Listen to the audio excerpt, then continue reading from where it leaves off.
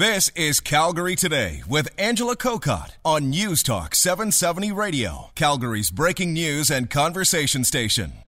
Well, good afternoon. I'm Jody Hughes in for Angela Kokott. Angela returns next Monday to the chair here at Calgary Today.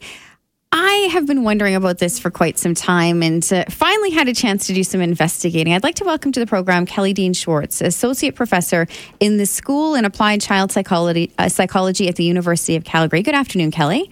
Hello, Jody. I wanted to talk about social media. This is the first generation that has ever been exposed to this much background on their parents. Kids will learn more about their parents and, dare I say, quite likely stuff they don't want to know or maybe should know about their parents, thanks to the way that we freely express ourselves on social media. How is this likely to have an impact on the child-parent relationship as you see it? Well, that's a great question. I mean, as you know, most of the literature, both public and academic, is focused on, the effects of social media on kids themselves. What's it doing to their brains, to their relationships, and you're kind of turning it around a little bit and saying, okay, what is happening when kids get to know their parents as social media users? And a couple things come to mind. One is just you said that kids they're what they call digital natives. They've known nothing else in their lives except that they interact with their world through media, with media. On the other hand, you've got parents for whom what they call digital immigrants. They're ones that are learning about this technology. So on the one hand, you've got kids that are maybe learning lots about social etiquette, what to put on, what not to put on, and they're growing up with that. But you've also got a generation of adults for whom this is quite new. And so they're trying to instruct their kids, but they're learning about it themselves. They're making mistakes. So it's very interesting because you've kind of got the generations mixed up where the kids in some cases can be kind of the social media experts, and the parents are really learning alongside their kids.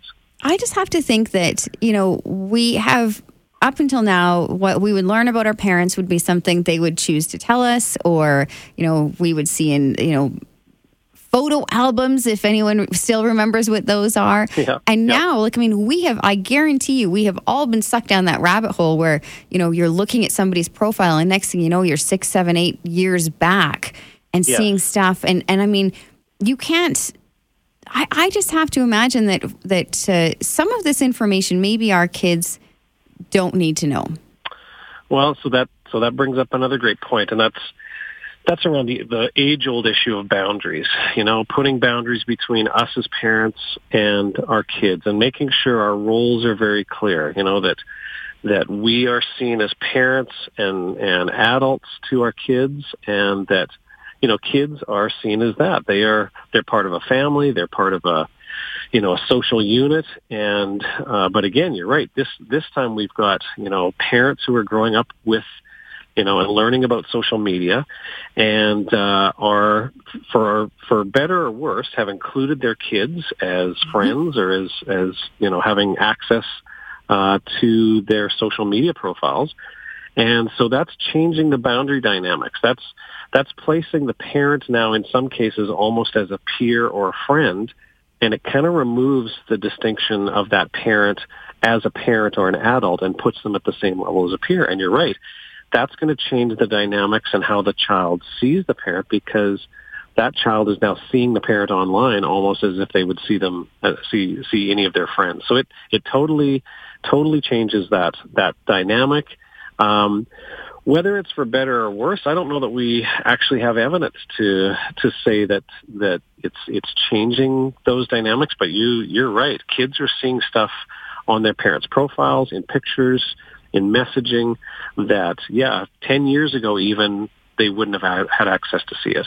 I wonder if it will change, not that you necessarily have your parents on a pedestal, but I wonder if it will change that, because as you're saying, we're now almost forming this peer relationship. I wonder if it will change the way that it allows parents to say, no, you need to respect me. I'm in this position of authority. I wonder if it will have that sort of detrimental effect.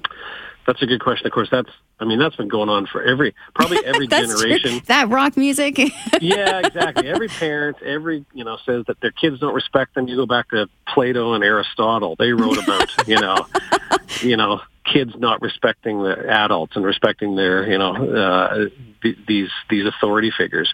Like I said, I think it complicates it though, because you hear parents do struggle with, and again, this comes down to a boundary and attachment issue. They want to be the parent, but they also sort of want to be their kids' friends. And that changes the dynamic right there. And certainly I think there's an age and a stage when that is appropriate, when kids get into early adulthood or what they call emerging adulthood, the early 20s, where, you do become more of a peer. But in childhood and adolescence, all of the literature, most of the literature says kids want their parents to be their parents. They want that person to be, and they'll kick and scream about it. Don't get me wrong. They'll push against it, but they want that parent to be the parent. And I think you're right. Social media in some ways flattens that and puts the parent as a peer or in some cases a friend. And that changes the whole dynamics of, discipline and consequences and responsibility. It really does change the nature of the parent-child relationship. The other way I wonder if it is, possibly dangerous is when you hear about news stories where an adult is in trouble and then the fallout to the kids because news is so prevalent on so many platforms. It's right. Impossible for kids to avoid seeing this about their parents. Yeah, and it opens up a whole level of transparency that likely wasn't there. Now, in some cases, again, I'm not one that says the past was always rosy, and that in fact, family secrets being kept and hush hush was always good. I mean, in some cases, we know that having that come out earlier and processing it earlier for a child can actually be better.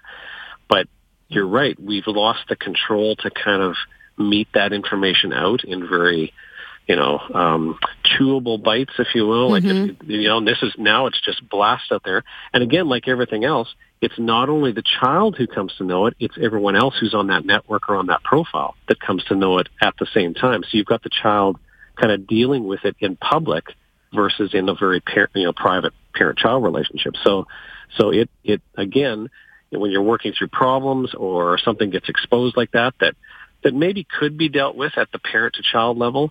Now it's a public parent-to-child issue, and that's going to change the way. So you're not only managing kind of, personal connections, you're dealing with a wider scope of network of friends who are on that profile as well. Well, Kelly, thank you so much for your input on this. I think it'll be fascinating to watch the long-term effects of this. Good question, Jody. Thanks. Have a great afternoon. That's Kelly Dean Schwartz, Associate Professor in the School in Applied Child Psychology at the University of Calgary. It is 4:17. Calgary Today with Angela Kokott. Weekdays at 3 on News Talk 770 Calgary.